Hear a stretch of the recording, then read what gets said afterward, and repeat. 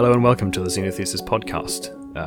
Today we're covering Book 1, Dawn of the Xenogenesis Trilogy by Octavia Butler, and we're talking about chapters 9 and 10 from Part 2, Family. Actually, we're recording this back-to-back with the previous chapter that we did, as I'm moving, so I need a little bit of extra time. But hello to my co-host, Michael. Hi, Richard. Hello. Yeah, so heavy chapter last time. Yes, lots it was of heavy. Fun and sensitive topics to Oh yeah, discuss. I'm definitely if this episode's gonna go, when the episode's gonna go out, and if somebody, when our viewers or listeners, get to listen to it, and it gets spread somewhere else into areas to people that are very sensitive about this, I'm sure we're gonna get nice positive feedback, don't you think? Yeah. I mean, I'm sure you're very happy I persuaded you to do this. Oh my god, I just feel like it's gonna be I just hope that from all what we said last time, we just want to say we are not expert. We know quite a lot about biology, as from our background. You could say we are some specialists in certain fields, but we are nowhere near to be specialists in psychology and neuroscience. So, if anything, we just give our own opinion. As much as we try to be understanding of all the possible sides of the argument. Yeah, just two guys talking. Yes, exactly. Without alcohol. Although it'd be interesting to record one with alcohol. Although Richard doesn't drink, that would be it'll be me getting smashed while Richard making fun out of me. Yeah, I don't need another advantage there because I know the future in this book, right? So oh my god, yes. I can already exploit that to seem smart. True. Although, to be honest, when I get drunk, I get really, really talkative. So I feel like once I would sober up and start listening to the recording to edit it, I think I'll have to delete like 99% of it. Anyway. Yeah. Right. So let's start out with your predictions. Yes. So my last prediction, my last chapter prediction for chapter 9 was that Lilith will wake up with Nikanj near her, at least, or trying to protect her, or just taking care of her. And obviously, with her being angry and in pain, feeling betrayed by Nikanj and Kaguya. Well, Kaguya probably less because she probably expected some behavior like that from him. Yeah. For choosing the human, the type of human we encountered. Yeah, and it was on Kaguyat's kind of recommendation, wasn't it? He was the one who found Paul, and Nikanj was just like, okay, he'll do. But we never, I don't think they expected, at least I hope they didn't, but anyway, we'll get to that. And obviously Liv feeling betrayed by Nikanj, Yeah, I'm not sure she had a relationship with Kaguyat wherein she would feel betrayed. Yeah, it's just sufficiently mistrustful to start with. Then. I think that would be just a feeling of expectation at this point from him. Man, oh my god, I just cannot imagine to have a character so hated. But I think he's still not as hated as Dolores Umbridge from Harry Potter. Okay, yeah, she's. She was basically designed to be hated. Oh yeah, more or less. Exclusively, yeah. So Kaguyat has kind of there's a little bit of a benefit of the doubt you get just from the alienness, right? It's hard to read an alien character, but my initial reaction to him was not quite as strongly, or was not quite as strongly negative as yours has been. But I tend to read stuff pretty dispassionately, and then kind of when I come back to it, I get more of that. The stuff that you noticed that the author was trying to do, and so on. When I reread stuff, but and this exercise has been quite interesting because it's revealing stuff that I kind of missed on first pass. Listen, when you're really correct on this, because when the book 6 of Harry Potter came out. And I mean, how many years has it been? It's not a spoiler. When Dumbledore dies, I cried. Okay, cried about from a book for a book character. So it's I get passionate about certain things. Yeah, I mean, it depends how much I'm in the story, and I have had that experience where I've been sufficiently in it that I get really emotional about the characters, but it does tend to be on rereads. Yeah. When I'm really bought in. So, on that note, shall we begin the summary then? Mm-hmm. So the chapter starts with Lilith awakening to the voices of Nikanj and Kaguya, with Nikanj telling Kaguya to go away and Kaguya being surprised how Nikanj is growing faster than it thought. And so we are left with Lilith and Nikanj alone, with Lilith realizing that her whole body is in pain, her jaw, her side, her head, and particularly her left arm. And Nikanj starts the conversation by explaining to her that it didn't know that it would happen. But, Lilith argues back, how can you not predict something like that? Being isolated, Paul being isolated for so long. And it seems that Nikanj doesn't understand it, as it says that his family took care of him, i.e. Paul's family took care of Paul. But Lilith then realized that the difference between human and cow, it's the fact that there's such difference, and Nikanj not realizing that the human contact is necessary. That's, I think, the big problem. The kind of the lack of comprehension of the weird dynamic that results from this family structure kind of adopting this human is not something that seems odd to Nikanj. That understanding just isn't there, and it leads her to feel this kind of gulf of lack of understanding between them. It's I feel like I could put it in a way to sort of make it more related to our lives, is that when people have animals, right, pets, and they separate, the children from the birth of the animal, and the animal behaves, looking for them and stuff like that. It's not there yet, but very similar to what I think very we much experience so. here. There's a definite kind of you see it especially with animals that have strong social bonds in their natural habitat, wherein you basically replace their social needs with the needs being met by the human who's working with the animal. As it's particularly the case in things like in working animals, where you have like dogs for sheep herding, and then it's an interesting thing with falcons. So it's Harris hawks. Harris hawks, they're a very social species. They hunt in packs. They have a lot of social intelligence, which makes them really great falconry birds. Effectively because they take communication well. They'll take cues from a human handler very well. And it's similar in other situations. So the successfully domesticated animals are often quite social in their natural environment. If they're like working animals, like dogs and so on, or falcons, where you can take the role of someone in their social space, or another animal in their social space, and kind of force that relationship with them. I mean, it's coercive, and the question of animal rights and all the rest of it comes into it. But it's a good analogy to this kind of situation with human, because you're taking human out of their human social environment and supplanting those relationships with ones with the Oankali. That makes for kind of a weird dynamic. I also heard that parrots are very social animals, yes, and they need to have another parrot in the house, because otherwise they will quite simply go insane. They'll shout, they'll mess around. They need another presence.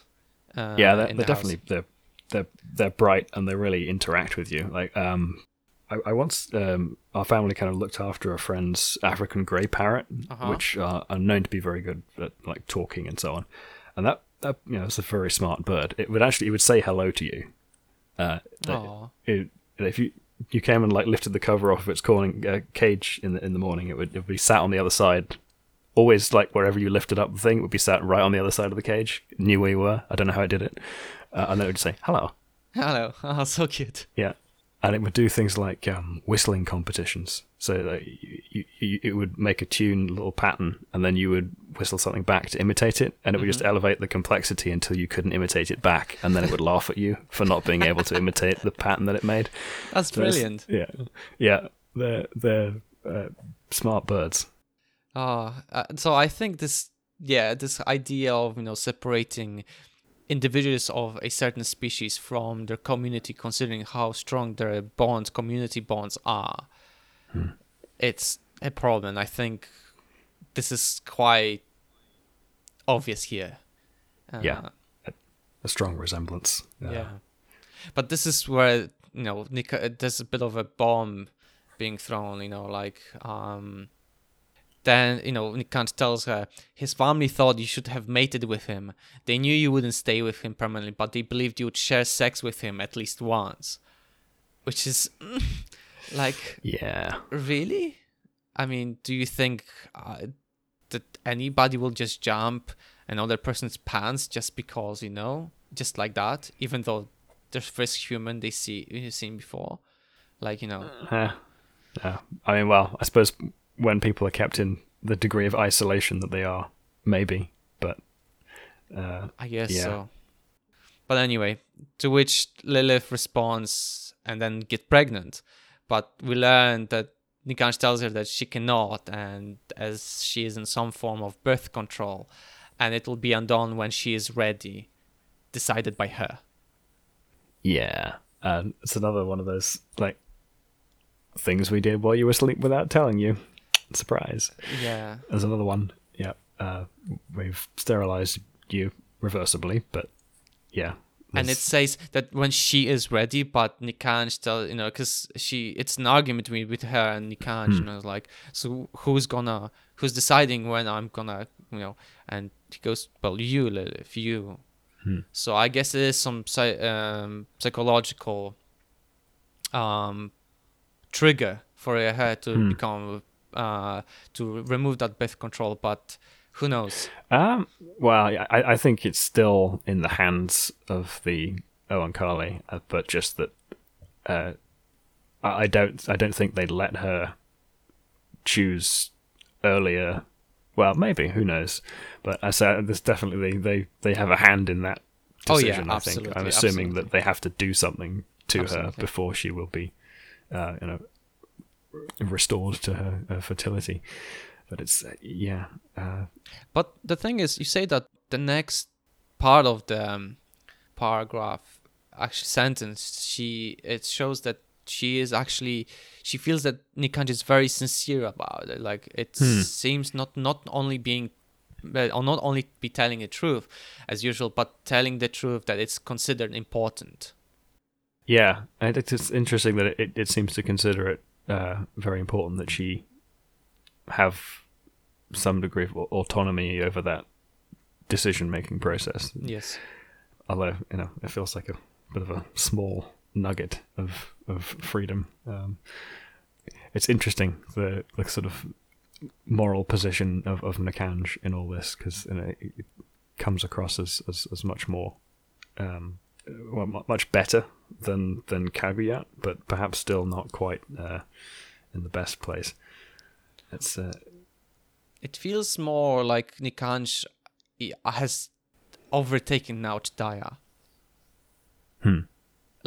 Originally, as Chidaya was the being, the person who Lilith was being supported by in a way, but then he disappears completely, and Nikanj is taken over. And in fact, Nikanj is more. I don't know. It feels to me, I don't know, is Kaguya really an asshole, or is he just, as we mentioned 2 episodes ago, he's just playing the villain? Although then again, he does say that, we shouldn't treat the people they trade with as equal to Oankali. So who knows? Yep. I say, going back to that idea of judging people from their own cultural context, this is normal practice for them, right? This is Yes. the way in which they go about integrating new species into their into their gene pool, as it were. How they do this trade thing that they do, and it does seem as though Nikanj is genuinely interested in doing that process in as kind of in as good a way as possible, right? He wants Lilith's consent for stuff. He wants her to volunteer, as it were, but it's still very much not a voluntary undertaking for the people who are being integrated into this.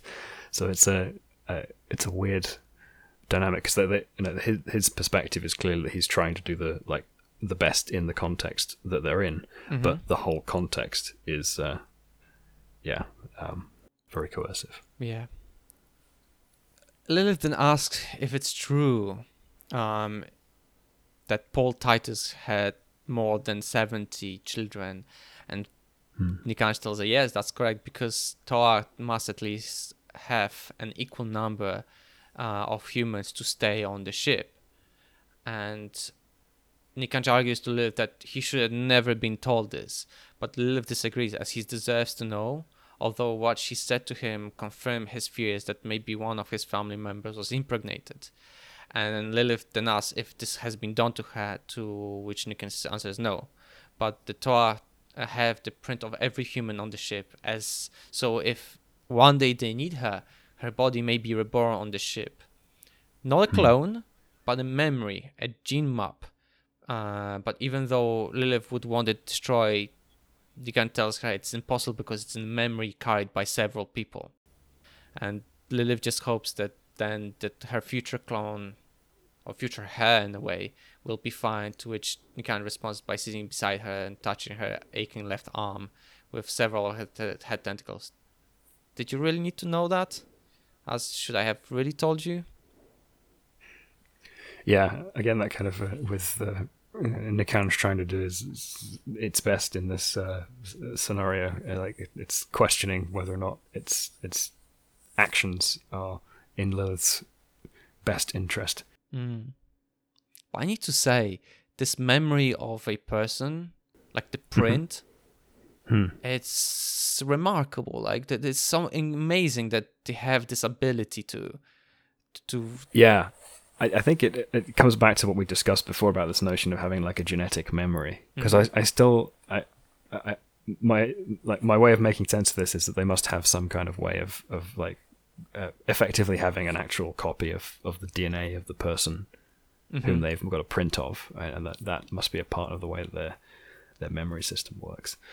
Although, of course, you need considerably more than just the genome sequence to get, to sort of bootstrap the development process and get a whole person growing, because the genome, like the information on the genome, has a whole bunch of assumptions about what its environment is in order for it to start the developmental process, right? It needs to have a certain epigenetic state. It needs to be certain things present in the cell before you can go from just a piece of DNA to a whole human. It's like having a piece of computer code in a text file, right? Unless you have the right processor, and it doesn't do anything, right? You have to take, like, there are assumptions about the environment in which the code is going to run that are required in order for it to run successfully. The same thing is true of biological code, right? The assumptions about in code, it's like, the instruction set architecture of the processor or whatever, right? That is built into the code. The same thing is true of the genetic code. There are assumptions about what the environment will be in order for it to execute successfully, which means that you need all that additional information instead of just the sequence. So it would be interesting to know how they represent that stuff in order to start that process off, in addition to just having a memory of the sequence. But to be honest, I feel like this idea of having the memory of the person, right? Like, is it really necessary though? Because I mean, you could have just the genetic material, and you could just, as they have the ability to make the babies, right? So why not just make a copy? Well, not copy, but like use the genetic material to make other babies. I mean, if you want just material of a human and then let the person, to just for a genetic variety or just being able to, you don't really need a whole memory of those people, unless, I don't know, you want to have the memories of the person, like, no, sorry, the memories that the person had. That's what I mean, like, those things. But so I don't know, the knowledge of that person had somewhere stored, right? But overall, I feel like if this is just for genetic material, I don't think you need to go to that extent. Don't you think? Well, I think my interpretation of it there was that because of the way that their memory and the way of kind of like this genetic sense that they have, this ability to perceive people's genetics works, I assumed that they just sort of end up with a copy of your genome in their memory when they touch you and do something where they get some of your cells. They just have they've seen your genome, so they remember it now. I've effectively got a copy of it stored somewhere, and they can just potentially completely recreate you from that. But then again, it recreating a human being, if I clone myself, obviously it wasn't being me, because the experiences and my memories are in my brain, so obviously it wouldn't be the same person. But the problem is this paragraphs suggesting that they actually not only have the genetic sort of memory, but also the memories of the person, like, all this knowledge they have? I don't think so. I mean, look, I got the impression that I'm pretty sure that Nikanj said that it would be a different person, right? It wouldn't have her memories. It would just be effectively a clone. But not a clone in the way that we do cloning with, somatic nuclear transfer and all that kind of stuff, right? It's not taking an existing copy of a genome from a cell that's human and putting it in an egg, but rather, taking a memory of that genome and creating a new cell. Yeah, I guess. Completely de novo. I think that's the distinction. But I don't think there's anything about the specific memories, unless, I suppose this genetic memory ability that they have, they might be able to convey some of that. I mean, it depends how that works, right? We're still unclear about some of the specifics of how that might function. Well, we have no idea how our brains function, so how the hell can we explain it's all speculative anyway. Yeah. I mean, it's like we don't know what the in-world rules that govern that process are, as it were, irrespective of their relationship to actual plausibility as a mechanism. But it's so there may be copies of varying degrees of fidelity of her. It's interesting. Born thousands of years in the future on a ship traveling between the stars in Lilith 1 and Lilith 2. Yep. It's a pretty weird notion. Yeah, I think it's a really weird notion to like imagining myself as my copy of myself experiencing completely something different, not related to me in any way, and yet being me and not being me. I think it's just a teleportation conundrum, isn't it? Yep. If it's just cloning, right, you've got the whole, it's identical twins, right? So it's not that strange in some ways, but if there's a component of the genetic memory, then it becomes closer to that whole teleportation problem, the question of identity and so on. I guess, I think the only solution to that is basically destroying the original clone and just having the clone, just to solve the problem. Yeah, but then, I mean, have you actually... Yeah, it gets really... tricky to say. I know. I'm just teasing because I know this this would go into a very deep and far conversation. Yeah. If anyone wants some really weirdly mind-boggling explorations of that kind of theme, then Permutation City by I forgot the author's name.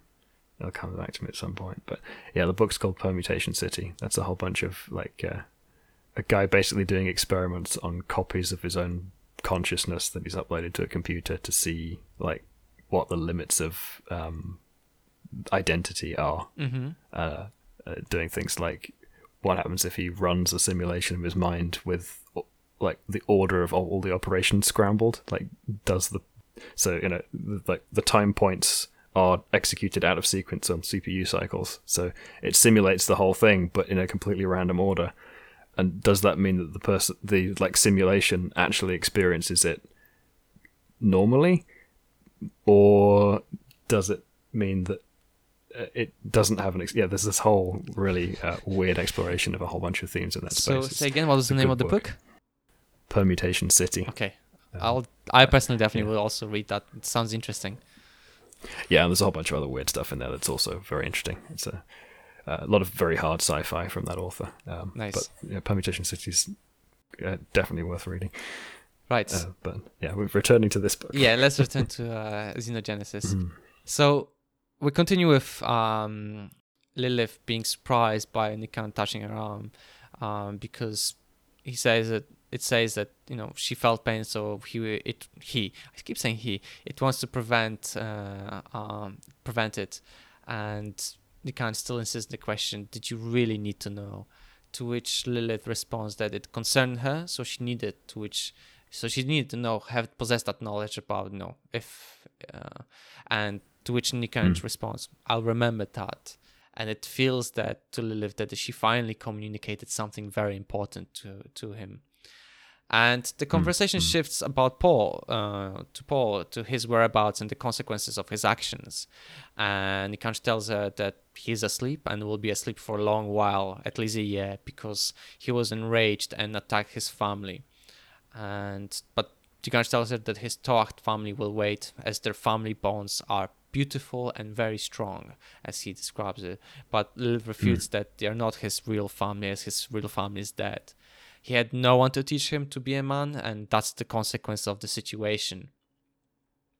And yes, as we kind of called out in the last episode, right? Yeah. It's Lilith is kind of confirming some of that attitude, right? It's she seems still her anger is very much directed at the Oankali and not really so much towards Paul. She still seems to feel mostly pity for him more than anything else. I mean, still sort of physically afraid of him, were she put back in the same space. But it's she's angry at them for what they did to him and what that meant that he did to her.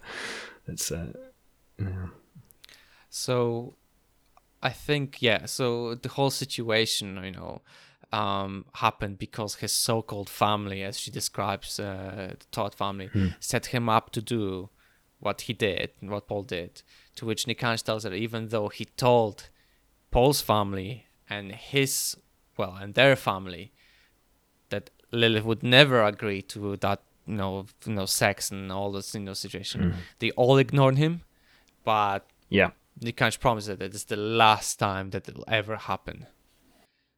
And I think this is quite interesting because this is the first time that really we have an Oankali fully on Lilith's side in this situation. Yeah, it's quite revealing about the dynamics there, and that they're kind of brushing aside Nikanja's opinion that if we put the humans together, they'll mate. But that's not what what Nikanj expects, because he understands the humans better, which is kind of his function, right? That's what the Dinso are supposed to do. They're supposed to integrate the new species. Yeah, and I don't know. I wonder what's gonna happen next with Nikanj and Lilith. But I guess we'll see next chapter. But in overall, what I mean is in long term, because in fact, if she goes training, I wonder if they're gonna stay. But anyway. So the chapter ends basically with Nikanj forcing Lilith to sleep, considering she's in pain, and Lilith, just before she loses her consciousness, says, "Let me sleep again. Put me where they put him, i.e. Paul. I'm no more what you people think than he was. Put me back. find someone else. And this is where the chapter ends. It's I think it's quite heavy on her in general, that the whole situation, and then it's heavy on Nikanj as well, because one, he needed to prove himself. He had to prove himself to that it's capable of doing what an adult Uloi can. And finally, Lilith agrees to do it. So it has proven, but yet it didn't have the deciding voice. It's like, I don't know. It sometimes feels to me it's very reminiscent to what often families and human families are like. A lot of teenagers are still trying to find themselves. There's still that worst period of life between the age, I think, 14, 15 to 18. Where you're not treated as an adult yet, and you're not a child anymore. You're in the between transition, and some people are more mature and less mature, and yet you may have the good sort of ideas or good understanding on certain topics. You're still dismissed because you lack the experience, obviously, in certain situations, which can often weigh more than the knowledge, but often more than not. A lot of teenagers, at least those who are interested about the world and read a lot and try to educate themselves, but there's quite a lot of good opinions and knowledge to add to the argument. So it feels the same here, that even though Nikanj has proven itself, they still dismiss him. In this specific case, there's reason to kind of respect its opinion, because it has an informed position on this point, right? Yeah, its absolutely. Perspective as being closely, experiencing the humans. There's reason to think it has valid expertise, as it were. But it's not sort of respected enough or considered mature enough to make that kind of call. It's weird, and it's all related to Nikanj going through the metamorphosis to become an adult. Like, does the sex organ is sex organ necessary for you to actually have a valid opinion? And just by this sentence, I've probably opened a can of worms. Well, not can of worms, but like a conversation about a topic that it's very on top of the current situation, I would say, in the world. Yeah, so the end of that chapter is just her going back to sleep again, Yes, right? yes. So it's just or being put back to sleep for the purposes of healing her injuries. Yeah. Okay. So should we go to my predictions? Yeah, and yes, let's do that. Yeah. So unfortunately for Lilith, she wakes up, and this is my prediction. She wakes up and confronts Kaguya, because most likely it was his idea about the whole breeding plan. And Lilith formulates a plan on how to rebel against the Oankali, and then Lilith struggles with the idea of the Oankali family. And I think I completely missed the spot in here. Yeah, it doesn't really. It's Kaguya's not really involved as of yet. No, I completely forgot that there's still a few chapters left in the whole section on the family. So, and I forgot completely. I was so in my mind with the whole situation, what happened with Paul and the whole idea. What happened to Lily. I thought it was gonna continue for a bit longer, but yeah, I missed this. And these predictions completely missed the target. Yeah, we kind of jump straight into the beginning of Nikanj's metamorphosis. Yes. So the chapter 10 starts with the Lilith waking up beside Nikanj, and she feels a bit dirty, so she goes take a shower, and just to find herself that for some reason she can smell the sour smell from her body, but she cannot get rid of it. And when she comes back, Nikanj tells her that she will get used to it soon, and now it has given her the ability to open the walls, but only within their quarters, meaning that she can walk out the corridors or among the trees, but couldn't go anywhere where Nikanj didn't want her to go. Yeah.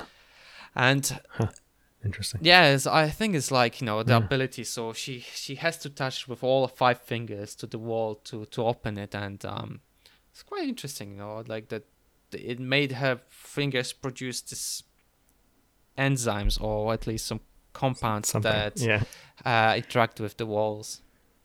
This whole kind of chemosensory technology that they use for controlling their their walls and doors and stuff. It's and the fact that it actually has like an olfactory component, right? That there's she actually smells different to produce these chemicals. Yeah. It's a good little touch. Yeah, to be honest, I just feel like if I was in this situation, I was kidnapped by aliens, let's say, right? And they can modify your body in any way.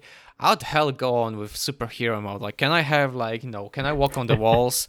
Can I don't know, like produce spider web? Can I be a full-on Spider-Man? Come on, please. Yeah, like what are the limits of this this modification that you can do? It's let's see how far we can go with that. Like basically, yeah. Anyway, no, that'd be an interesting reaction, right? It'd be interesting to meet a character who was like, "I'm all in." It's like, yeah. So we are gonna, we don't want to modify your body too much. No, go on, let's do a full-on block. Come on, I want to shoot laser on my. Not possible. Okay, can I shoot spider web out of my butt? That's what I want. That's. And then having best friends, like the joke about genie. What you have one wish, right? And the guy goes, "I want to have all the food I want to eat," and the guy says, "I want my friend to have a taste buds in his anus." So that's basically, it's, can you have a? Yep. So I feel like it'll be really interesting spin-off to see this whole situation of somebody being really willing to all those modifications and giving them his own or her own ideas to add to that. Yeah, it would be interestingly revealing about the limits of their capabilities as well. Yeah. So we find that Lilith just realizes that Nikanj is trembling somewhere as if vibrating, and initially ignores and goes to get some food and then to go out somewhere to leave out. But as the moment she is about to leave the house, she just goes and realizes and goes back, gets some more food and goes back to Nikanj, and she goes, "Your sensory arms have already begun, haven't they?" She asks, and then we learn that Nikanj is starting to actually undergo his maturation.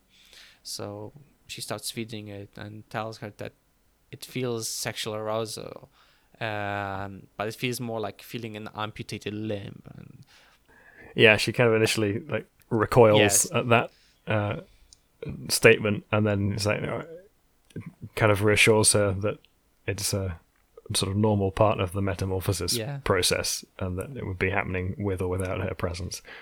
Yeah, but her presence does help, as well as eating, because it sort of takes the mind out of this whole situation. And then Lilith asks what happens now, and Nikanj tells her that once its parents realize what's next, they'll send for Ahajaz and Dichang. And basically the chapter ends with Nikanj warning Lilith that it may not see or hear her during the deep sleep, during the metamorphosis, and tells her if she will stay with Nikanj, and asks her if she will stay with her, and obviously, as Lilith promised, she will stay, and she intends to keep the promise. And the chapter ends with Nikanj saying, "I was afraid. Good. Lie here and wait with me until Ahajaz and Dichang come." And even though she was tired of lying down, but she still stretches out beside it. And when they come to carry me to Law, you help them. That will tell them the first thing they need to know about you. And that's where the chapter ends. Lo, I think, is a place, a new area. I think it's... Have we had that mentioned before? No, it's the first time it's mentioned. Yeah. Oh, and it also mentioned in the chapter that even though Nikanj doesn't want her to tell its parents that it's going metamorphosis, because it's not necessary, because the walls of the house already probably have informed them. This is an interesting little feature of the ship, right? It seems to be aware and communicating with all of its inhabitants to some degree, or at least sending signals, right? Yeah. So it's aware that Nikanj is entering metamorphosis, and it will inform the parents. But Yeah, it makes you wonder a little bit about like privacy in the Oankali society. They have this like panopticon ship that sees everything, exactly how much information is communicated by that. It's in terms of like, the general state of the Oankali, so whether they're healthy or not or something, I guess it's one thing. But if it's, like when it's like, a private time and, it's who has the access to the ship's knowledge, right? That's also a question. Is it equivalent of having cameras everywhere and who can access that? Or is it just kind of general, more anonymous and more a-specific data to which only certain people have access? I wonder if it's interesting because I wonder if an Oankali is in danger, right? And their families are somewhere away, let's say, in other part of the ship. And, maybe does the ship also inform other Oankali that are in the near vicinity to assist the Oankali? I would imagine probably, given that that whole thing with when Lilith put the orange in the wrong place and the whole like floor started melting and it smelled terrible and everyone was like attracted over to stare at her. I imagine something similar probably happens if someone's in distress, right? Something occurs that will alert everyone else to the problem. Yeah, it's interesting. Like it's I think it'd be very interesting modern world sort of security. Like isn't like you have a baby and just like little cameras that are sensitive to movement and sound that activate when the baby cries or moves, so that it's awake. And so in case like take care of something, if anything goes wrong, so you're aware. But then those devices have been proven to be very securely vulnerable, like holes upon holes. And they're all terrible. And people finding out that somebody's spying on their children or something is something sick like that. So the whole Internet of Things stuff, like all of those devices basically have unbelievably terrible cybersecurity stuff, and like if it's taken video and it's an IoT thing, then it's probably hackable, or if it's connected to some cloud service, then that's even worse. Uploading all that data somewhere and putting it on someone's server, probably not secured properly. If you follow cybersecurity news at all, then you despair. To be honest, of ever.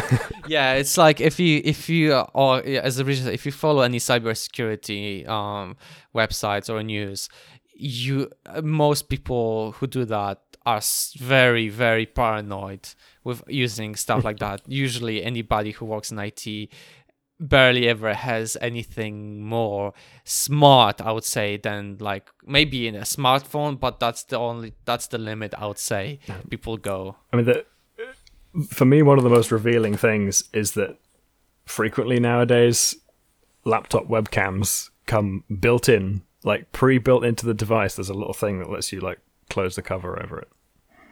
Right? That says you cannot trust the hardware or software in this computer to a degree that you need a physical barrier between you and the camera. Yeah. Right? You can't trust that the camera is off. You can't trust that. Yeah, it's not a good situation. Even Zucky Boy, our Mark Zuckerberg, the creator of Facebook, his computers his microphones and cameras are completely covered with tape. There was a video interview with him, and it's like in the corner of the shot you could see that he's complete tapes over everything. Oh yeah. The people who know what it is that these the companies that collect all this data are actually trying to do with it and are capable of with it are among the most paranoid. Yeah. Which should tell the rest of us something. No, honestly, it really did.